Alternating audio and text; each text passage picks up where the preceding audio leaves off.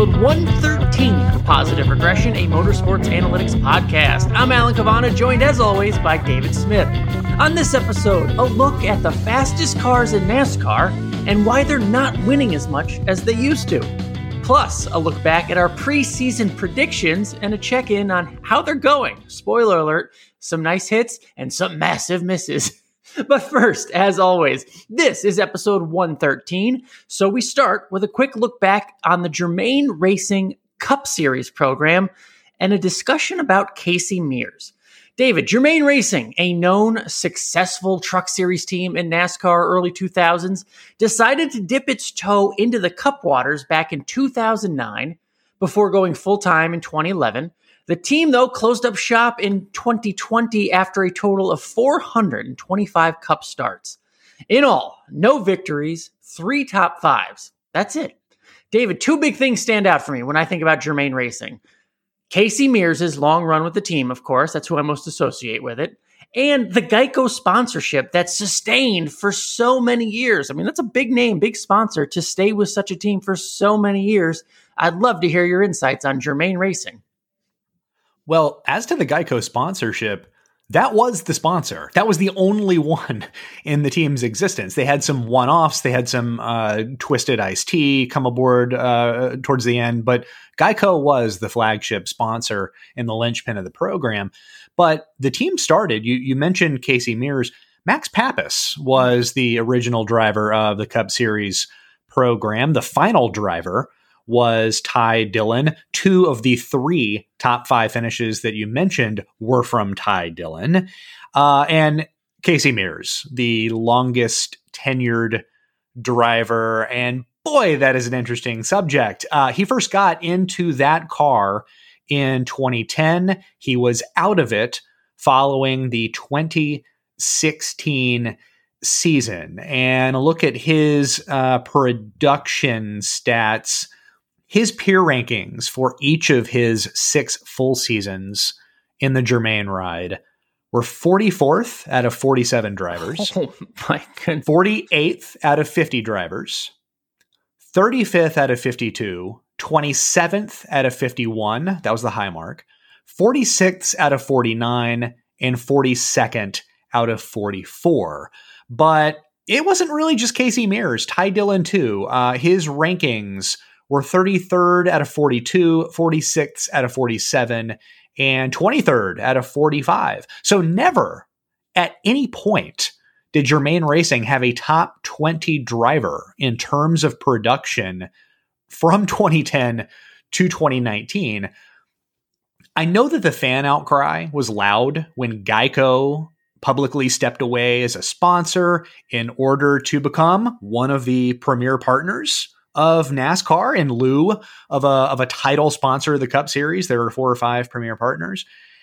In fairness to Geico, the company gave Germain a pretty long leash there, 11 years worth. Yeah, considering that the team didn't accomplish anything, really, 11 years. So you can kind of understand a pivot to something else. And this whole program, Alan, it strikes me because we just saw it with Brad Keselowski and Roush Fenway Racing. Certainly the driver is just one piece of the puzzle in auto racing. Auto racing is a team sport disguised as an individual endeavor. But Germain Racing never really hit a competitive stride until maybe towards the end with the affiliation with Richard Childress Racing. But the driver, Alan, the kind of driver a team hires is tantamount to a mission statement. And we think of what Roush Fenway just did in hiring Brad Keselowski. That is a pretty serious statement of intent for an organization that for a while was in the weeds. I mean, really spiraling into just irrelevance, right? You know, was Trevor Bayne really the future? They were bouncing around. They were having second thoughts. It really wasn't clear post Carl Edwards. And now they've found their footing, or at least they have chosen a pathway that will lead them into the future. So I look at this Germain Racing team. They never attempted anything. of this sort. And not only is hiring Casey Mears not a great idea, knowing what he gives you, or let's be honest, what he doesn't give you, and still keeping him and hanging on to that status quo for 6 years, that is a dangerous proposition. And I just kind of look at teams that did this in the past. You don't hit home runs unless you swing for the fences.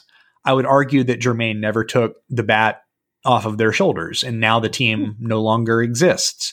And we think back, what would have RCR been if Richard Childress hadn't stepped aside as the driver and put Dale Earnhardt in the car? What if Gene Haas never lured Tony Stewart away with an ownership stake?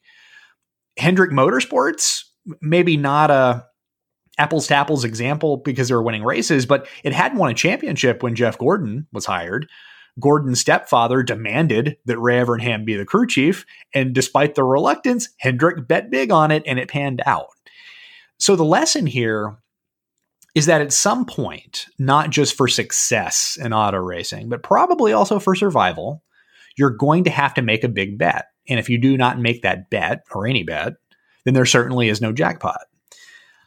I'm not saying it's okay to spend money like a drunk sailor, but Jermaine really never once bet big. And yeah, 425 collective starts, no wins. I think that's a cautionary tale. Wow, a lot there. Well said, David, about life and about racing. Good perspective. Conservatively, if you think $10 million a year for sponsorship, right? Conservatively, maybe. That 11 years, that's $110 million divided by 3, the number of top fives. That's $36.3 million per top 5. Is that good ROI for a sponsor? I mean, some things you can't just wrap your head around. Maybe there's business to business things. Who knows? There's weird financials sometimes, but just to contemplate those numbers for that return, it's kind of crazy. Yes. I think it just makes it all the more puzzling. This was a good relationship for a long time between sponsor and owner, and certainly Bob Germain, big time car dealer in Florida. Wouldn't shock me if Geico Insurance had something to do there. Yeah, but you're right. I mean, yeah. You're absolutely right, because we think of Geico, this is a significant company, right? It falls under the Warren Buffett family of companies. It could have gone anywhere. It could have been a sponsor for any organization seemingly if it wanted to, and it didn't. And not only that, it isn't the sponsorship, but maybe the tacit lack of ambition from one organization to just say, yeah, we're fine. This is kind of what we're doing, and we're just floating along. We have the one sponsor, and it was when that one sponsor went away, that was it. And they didn't really have a response to that. If there was a little bit more ambition involved, they would have taken every measure possible to improve performance.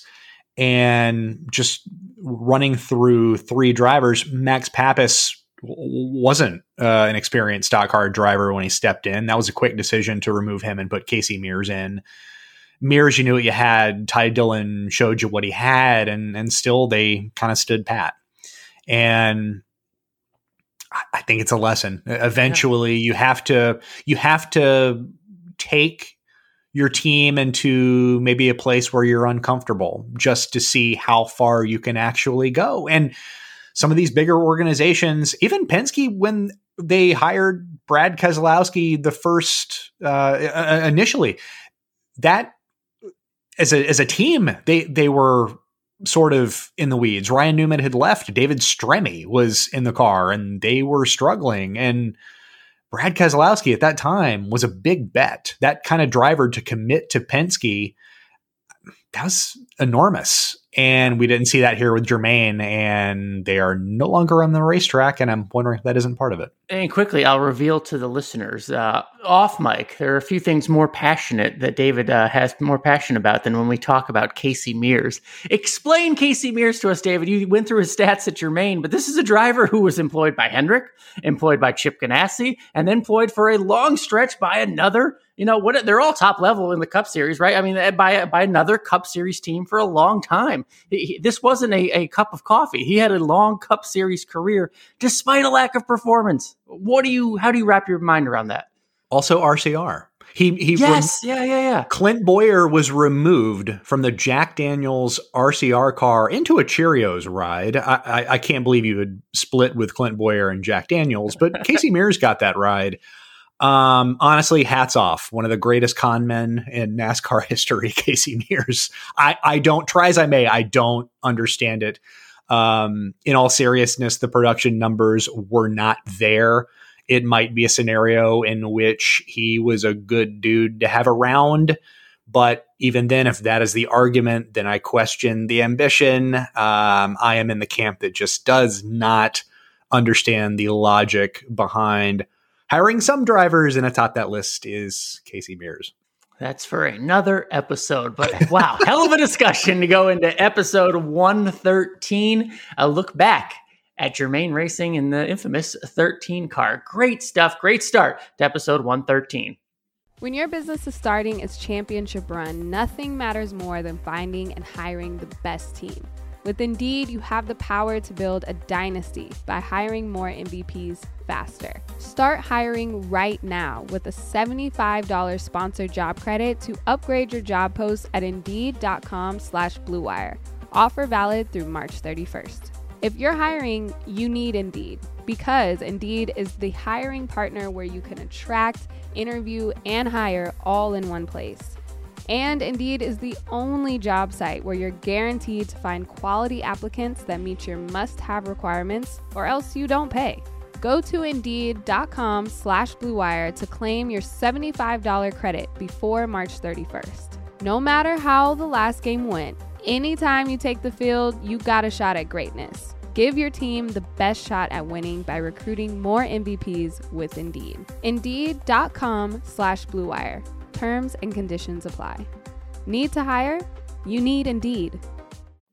All right, let's get it going, David. We're in the middle of a break, right? 2-week break for the Cup Series, but that means we can really look down and analyze things that are going on, bigger trends throughout the season. You did a great article for NBC Sports talking about top speeds, fastest cars in races. Now, any listener to this podcast for a long time knows that we often say the fastest car, this is eye-opening for some, but generally, on average, the fastest car only wins about 40% of the time.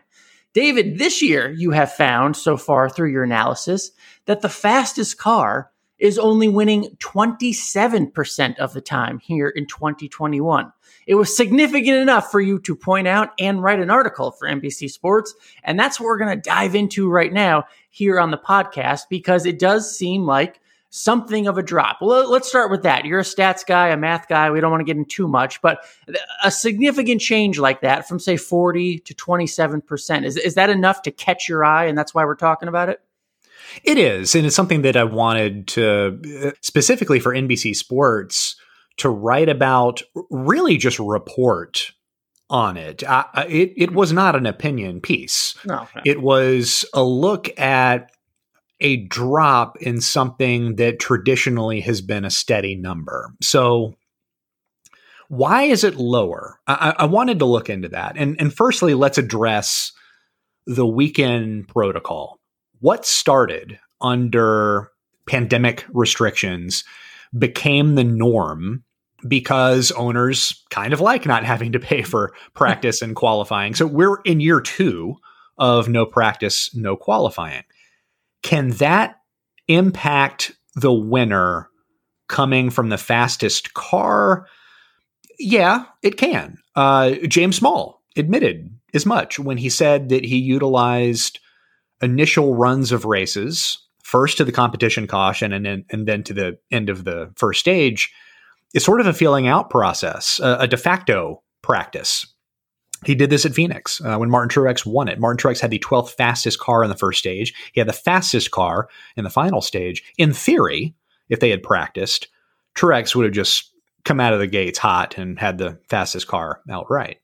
But this change to the weekend schedule did not have as big of a dent in 2020 as you'd expect, because the fastest car won 36% of the time last year. And that is not a big drop from the 40% traditional rate.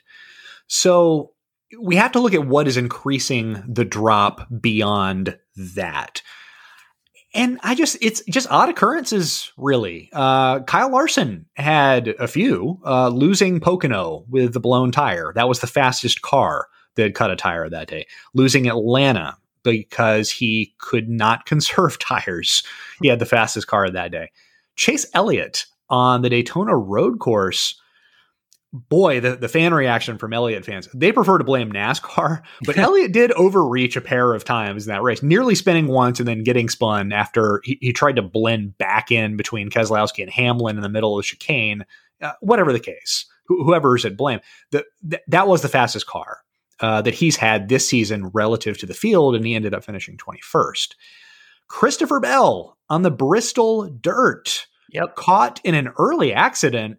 And I don't know if there's been a more impactful accident this season, because it also included Kyle Larson and Chase Briscoe. I'd argue that accident opened the race up for a litany of drivers, which included Daniel Suarez. We saw a strong run from him. Ryan Preece, too. And I'm not sure anyone pegged Logano as the winner.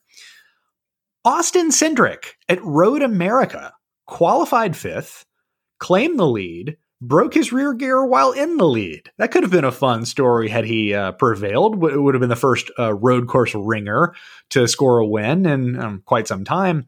So we have a lot of truly out there occurrences that really didn't have anything to do with we'll call it the multifaceted competitive nature of NASCAR, the reasoning that gets to that 40% mark. Just 2 of those weird occurrences, if they flip back the other way, we're talking about a 36% rate, and that's on par with what we saw last year.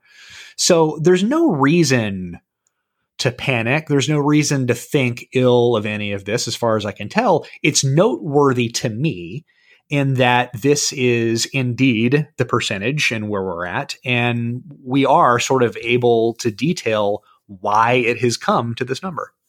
Great analysis and good, it's eye-opening for some, because we associate speed with winning, right? And to find out that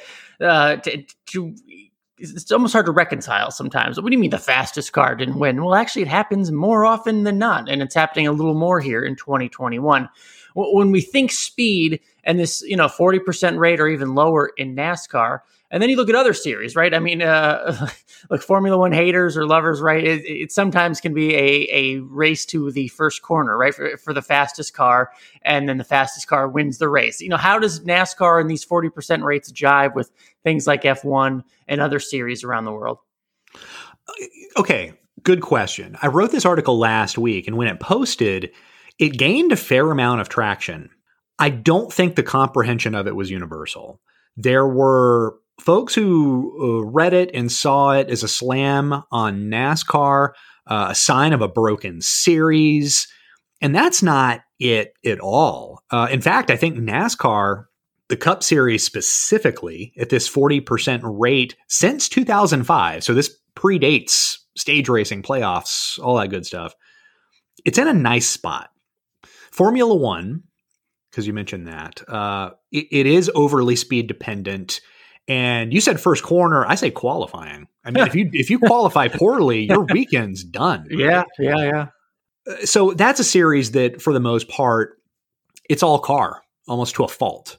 The inverse of that, though, and this is, the purity of racing where the purist would be astounded, is endurance sports car racing. Popular with purists. I got to be honest, it is hella random when comparing speed output to results. And I'm not sure that should be a surprise, considering, it's in the title, endurance sports car racing. But this year's Rolex 24 saw no correlation between speed and results. It was won by Wayne Taylor Racing in large part because they were the team that spent the least amount of time on pit road in that race. The 12 Hours of Sebring was won by the car that was literally the slowest of its Daytona prototype class. So if those two series are the yin and the yang, I think NASCAR is a happy middle ground, or at least that's how it strikes me, where there are a lot of things. It can be speed, it can be driving talent, it can be strategy. Each can have a sizable impact on finishing position. And I'd like to hear your take, but for me as an analyst, I like it because it gives me a lot to talk about and to dissect.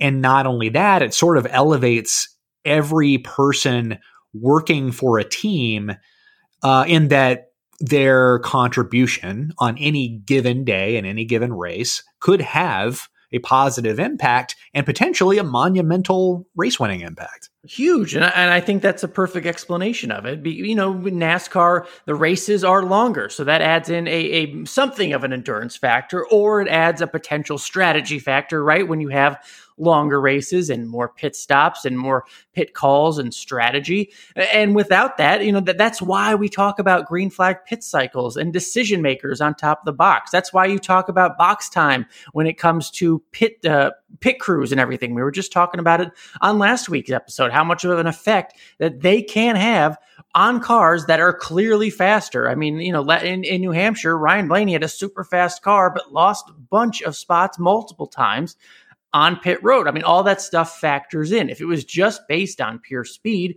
it would be a different sport we were watching, right? It would be more like the Formula Ones of the world. And that's what makes it different. And I think, just like you said, everyone has an effect on it because of the length of the races and because of the strategy that can be implemented.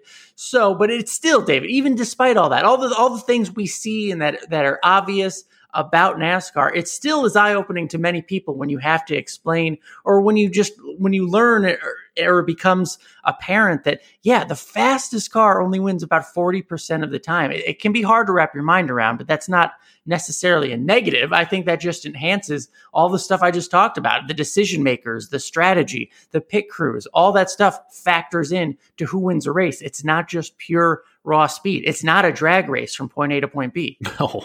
No. And think of the stylistic differences it's created.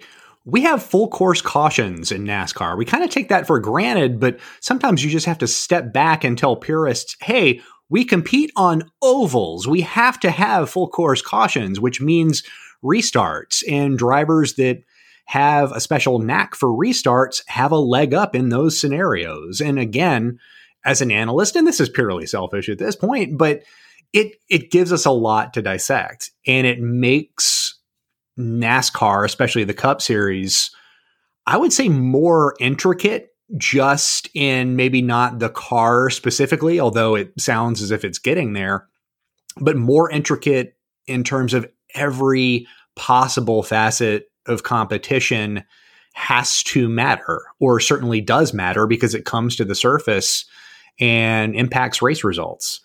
So for one, I don't think this is a sign of a broken series at all. I'm actually quite happy with the 40% number, even if it's a dip this year. I think there's still plenty of time for it to turn back. There's 14 races, but if it's there, I feel kind of okay with where it's at. The series isn't broken. The sport isn't broken. It's not the sign of the apocalypse. It's just the sign of a lot of things mattering and having an effect. Sure, speed is the stat that is most correlative with success, but so many other things matter. And that's what helps make this certainly a unique part of auto racing, a unique genre within the wider sport. But I think it makes it compelling and interesting, at least from my point of view.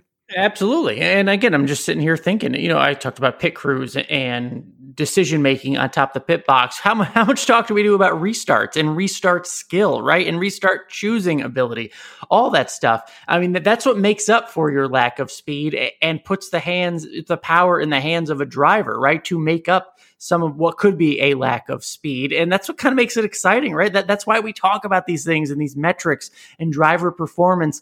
I mean, your peer scores, it's not all based on speed and who has the fastest car. It's what you're doing with it. And that's where we can discern the driver talent. And that's my favorite part of the sport, right? What a driver contributes to the car, not just how fast the car is.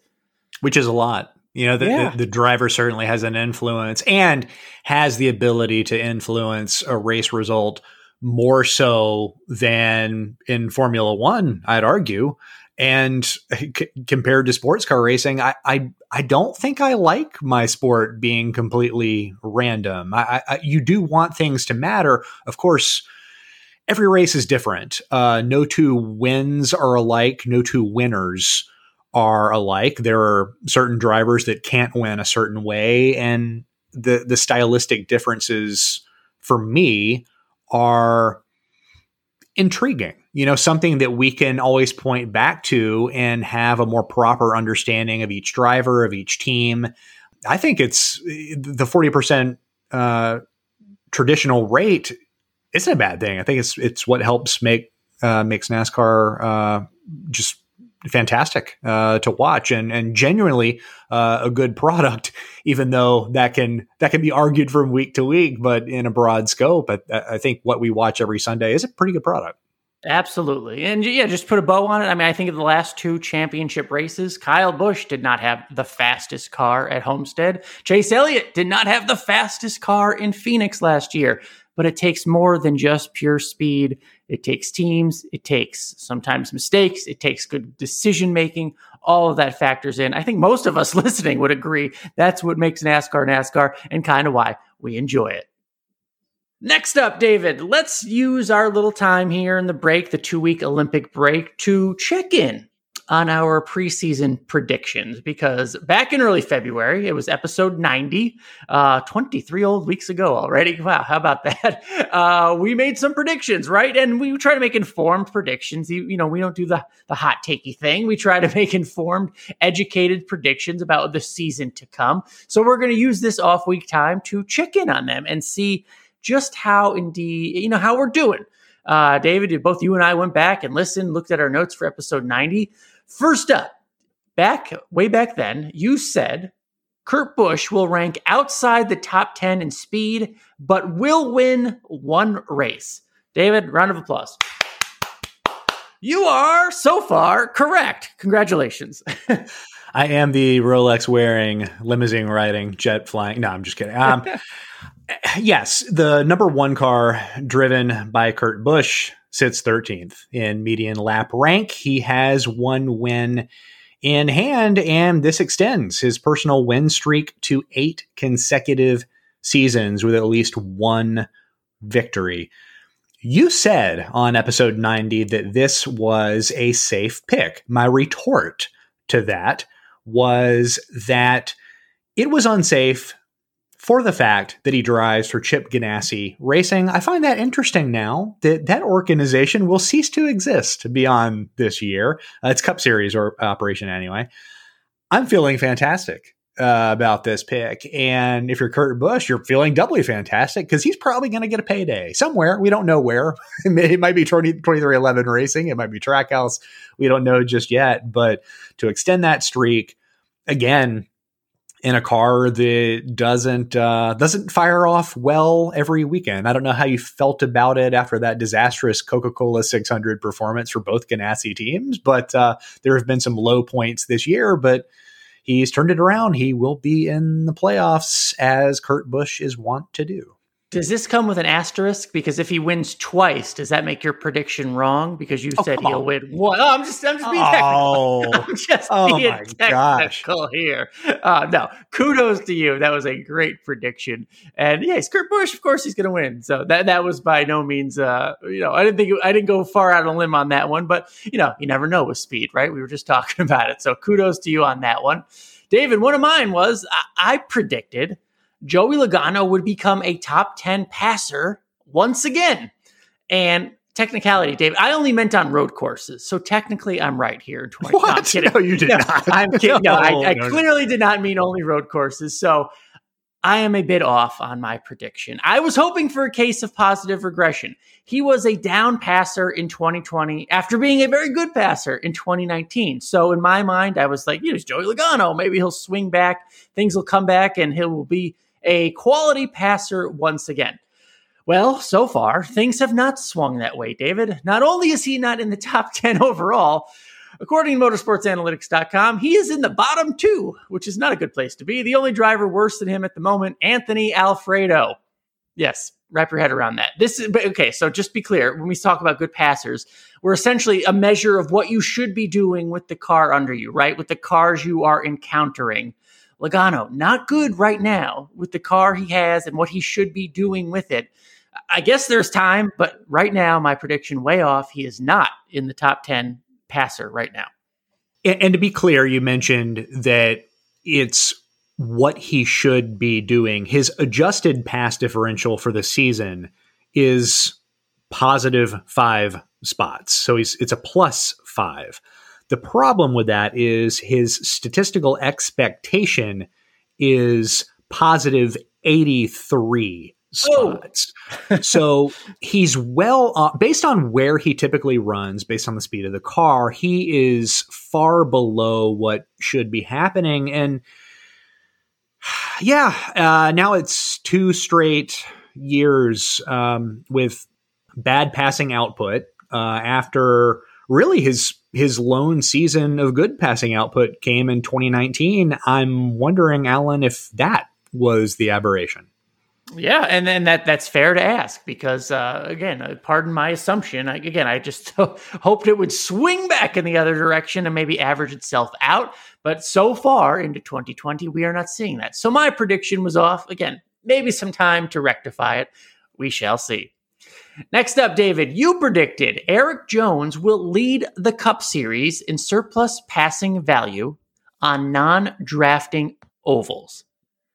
Put this in, I remember the theory, the discussion, right, was that Erik Jones would be in the 43 car, not as fast as equipment he's been in before. He'd be in the back of the field a lot, but he would use his deft passing skills to make up a lot of positions, and then maybe strategy would send him to the back, and he would make up a lot of positions again, and that would enhance his passing numbers, right? That was the theory, correct? Correct. And this wasn't really a stretch because he ranked 4th in this category last year. One of the drivers that ranked above him was Jimmie Johnson, and he has since retired. But Erik Jones ranks 18th in this category right now. Had I included road courses in this, he would rank 15th. So he's actually been a kind of a surprise on road courses, but a tough go, as we sort of expected with this team. He is at a .500 peer driving for Richard Petty Motorsports. His only 2 top 10 finishes came in the first 7 races. The car ranks 23rd in average median lap time. Still 14 races left for him to move those numbers back in a good direction.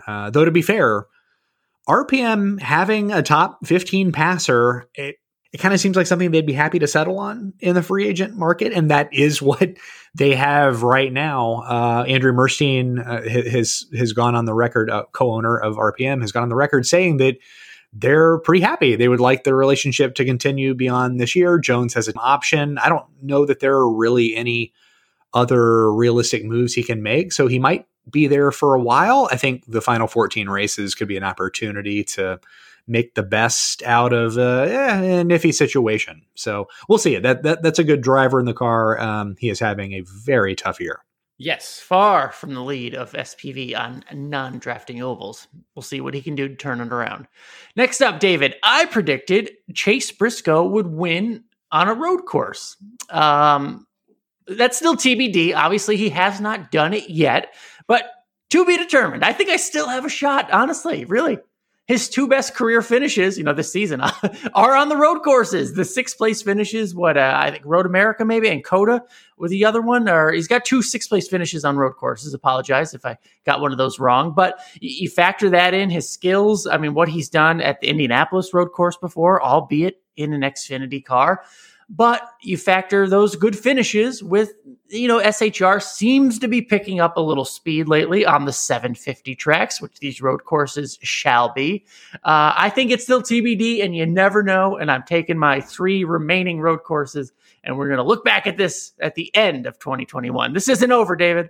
I don't mean to be a wet blanket here. Actually, I do. I do. Yes, I do mean to be it. Yes, you do. We just talked about SPV with Erik Jones, surplus passing value.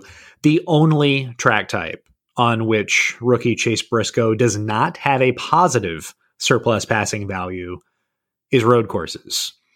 So interesting nugget there. And we talked about this back when we had RJ Kraft on the episode. a couple of weeks ago.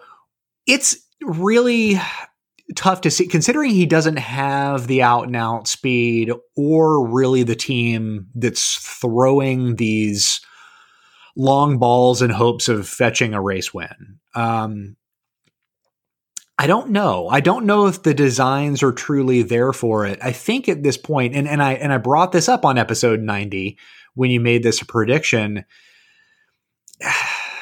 it wasn't going to be originally an opportunity to pad points. Now he's kind of forced into a corner and he has to win.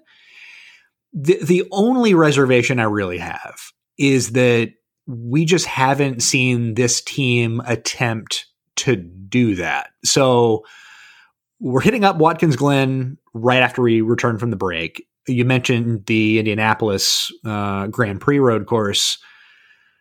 Can they do it? Can they do something that they haven't really tried all season and do it successfully? I think that's an interesting question. It certainly will be fun to watch, but I wonder if any of these teams, having practiced this, having to kind of know what they need to do to take these Hail Mary shots just to see if they can find themselves in position for a race win, if that is some kind of advantage over a team that has not tried this.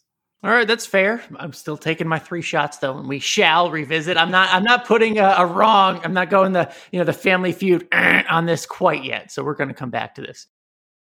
Next up, David, you predicted Greg Ives will strategize his way to a win on a 550 horsepower track. The good news, Alex Bowman and crew have 3 wins, one of them at Pocono, a 550 horsepower track. I don't know how much credit you're giving to the crew chief, but look, I will give you credit for the prediction because they did win. I don't know if they strategized Kyle Larson's tire blowing up in the last corner, but you have to be there to be in position to capitalize on such things. So I will let you decide. This is like a teacher deciding, giving yourself the grade. I will let you decide this prediction, David, how well Greg Ives did to strategize his way to that win at Pocono, a 550 track. Well, of course it was influenced by strategy. We talked about Larson's blown tire just being one of those freak occurrences, but Greg Ives gained 6 positions for Alex Bowman on green flag pit cycles, including a 7th place to 4th place leap on the final cycle. And that was the running whereabouts that allowed Alex Bowman to pick that inside restart spot after a few cars had passed on it, which was kind of strange. That was the 2nd most valuable restart spot at Pocono, but okay.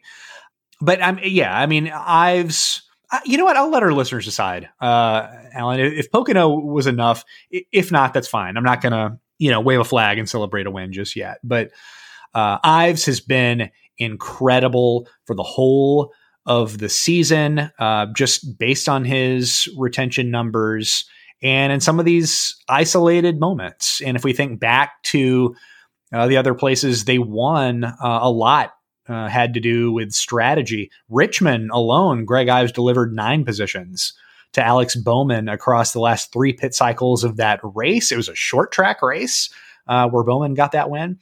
Dover was all pit crew. It was a lot of Hendrick speed.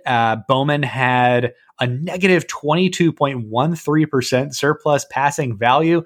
That is the worst passing mark by a Cup Series race winner since I created that metric in 2014. But Ives' influence, that was more pit crew related. They did not have a green flag pit cycle in that race, but just in totality, conversation aside, Greg Ives is just phenomenal. I called him a rock star crew chief, a star in the making on episode 90. I still believe that to be the case, and he is just enhancing his reputation week in and week out.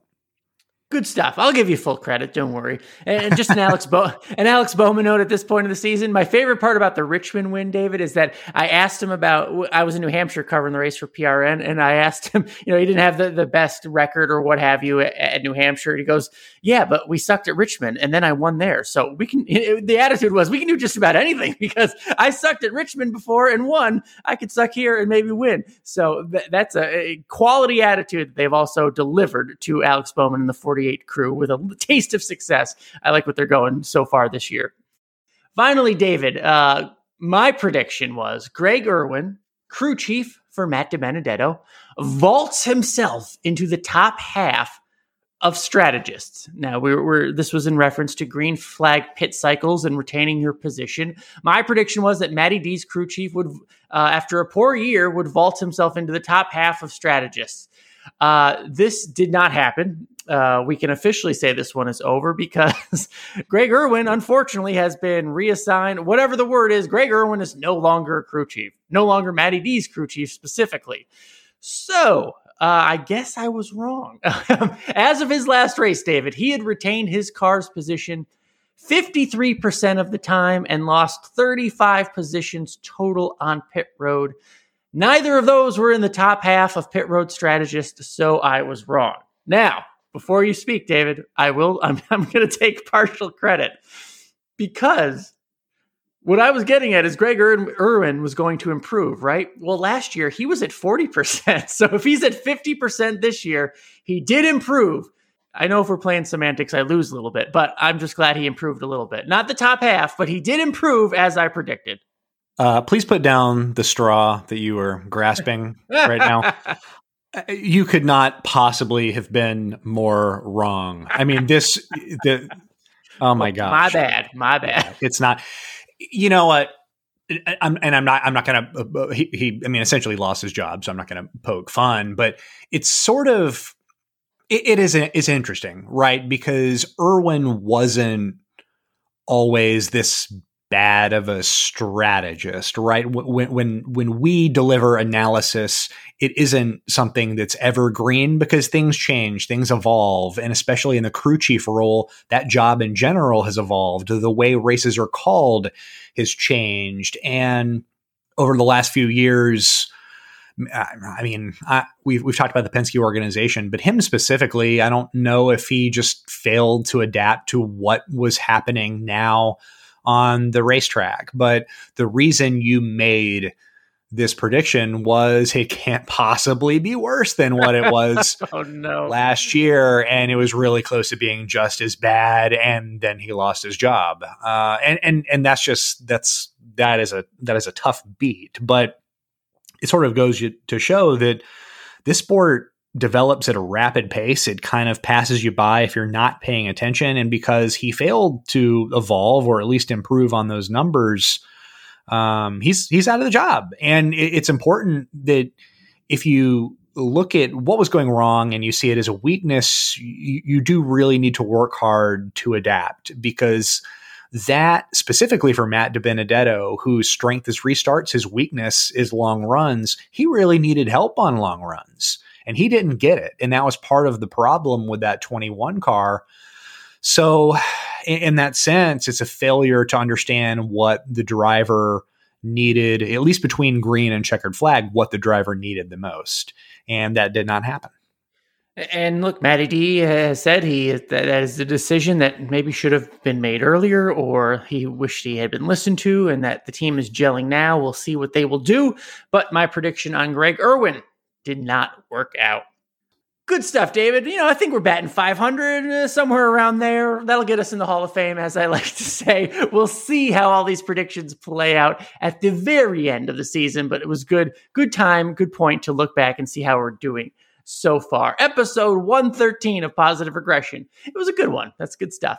We are available on all major podcast platforms, no matter your device. Our entire back catalog of episodes is available for free at PosRegPod.com. If you like what you're hearing, please leave a rating or review. This stuff helps in spreading the word. We do notice, and it is so appreciated. If you have any questions, we'd love to hear them. Reach out on Twitter at PosRegPod, POSREGPOD.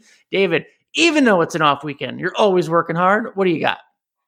This week, I'm posting a slew of free agent profiles on Forbes. Already posted are profiles on Kurt Busch, Ross Chastain, and Eric Almirola. I will also highlight the top strategists year to date in the Cup Series, but that will be for NBC Sports. So if you don't want to miss any of that, follow me on Twitter at David Smith MA, and you will see the links for all of that good stuff.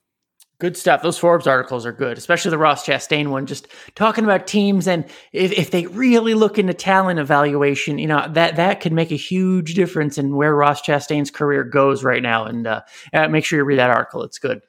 Just look at my Twitter feed. Keep up with me on all the social media platforms that I have, Twitter, Facebook, all that stuff.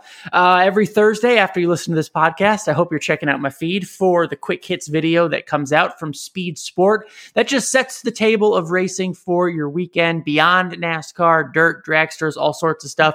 It is a great little video to watch and whet your palate for the upcoming weekend so you know what's going on there. No fantasy this weekend. Again, another off weekend for the NASCAR Cup Series, but that shall be back, so make sure you watch that. And just keep up with me on Twitter. Much appreciated.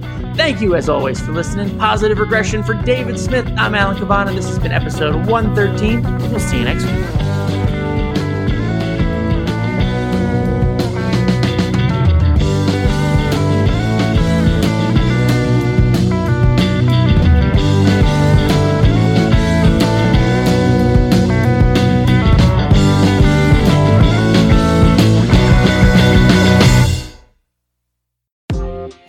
Join Tubi in celebrating Black History Month with the largest free collection of Black cinema streaming every day of the year, including exclusive Tubi originals, Howard High and Pass the Mic.